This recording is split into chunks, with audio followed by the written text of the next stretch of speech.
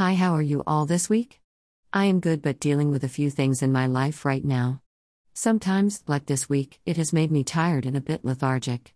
In times like these, it is best we rest and keep our energy up.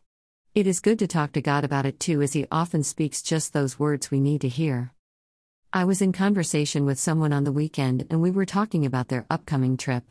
They said that because of COVID restrictions that they will have to get a hotel in another state and fly there first in order to begin their holiday.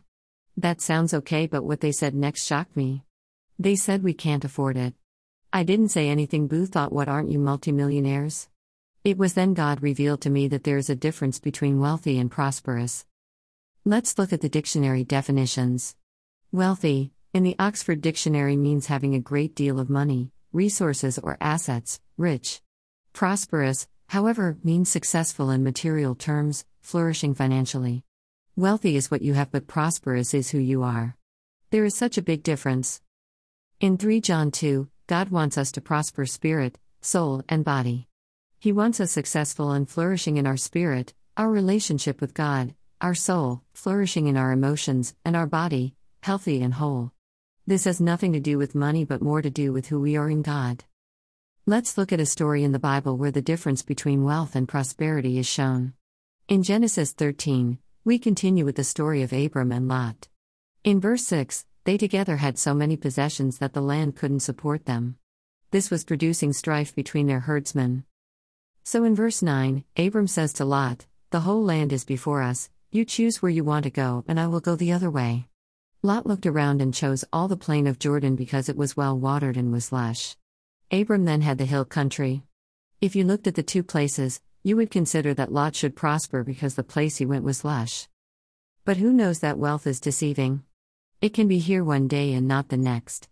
Jesus told us not to trust in uncertain riches. Don't make money your God. Lot went down to the valley, to the wealthy place, but without God.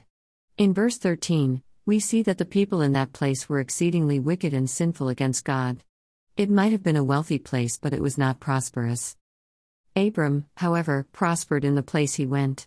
God went with him, and in verses 14 to 17, God spoke a promise over Abram that he and his descendants would be given the land and his descendants would be numerous. From then on, God started to prosper Abram. He changed his name to Abraham, which means father of many nations, and gave him an heir, Isaac. What happened to Lot?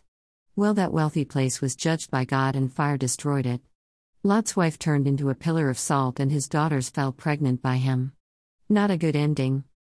So what's the lesson for us? Do not seek wealth but seek to be prosperous in God. Matthew 6:33 says to seek first the kingdom of God, and all these things, everything you require, will be added to you. That's prosperity. Wealthy is stingy but prosperous is giving. So let's seek God to discover how He wants to prosper us, spirit, soul, and body. Have a great week and keep living the life God intended for you. Bless you heaps. Karen.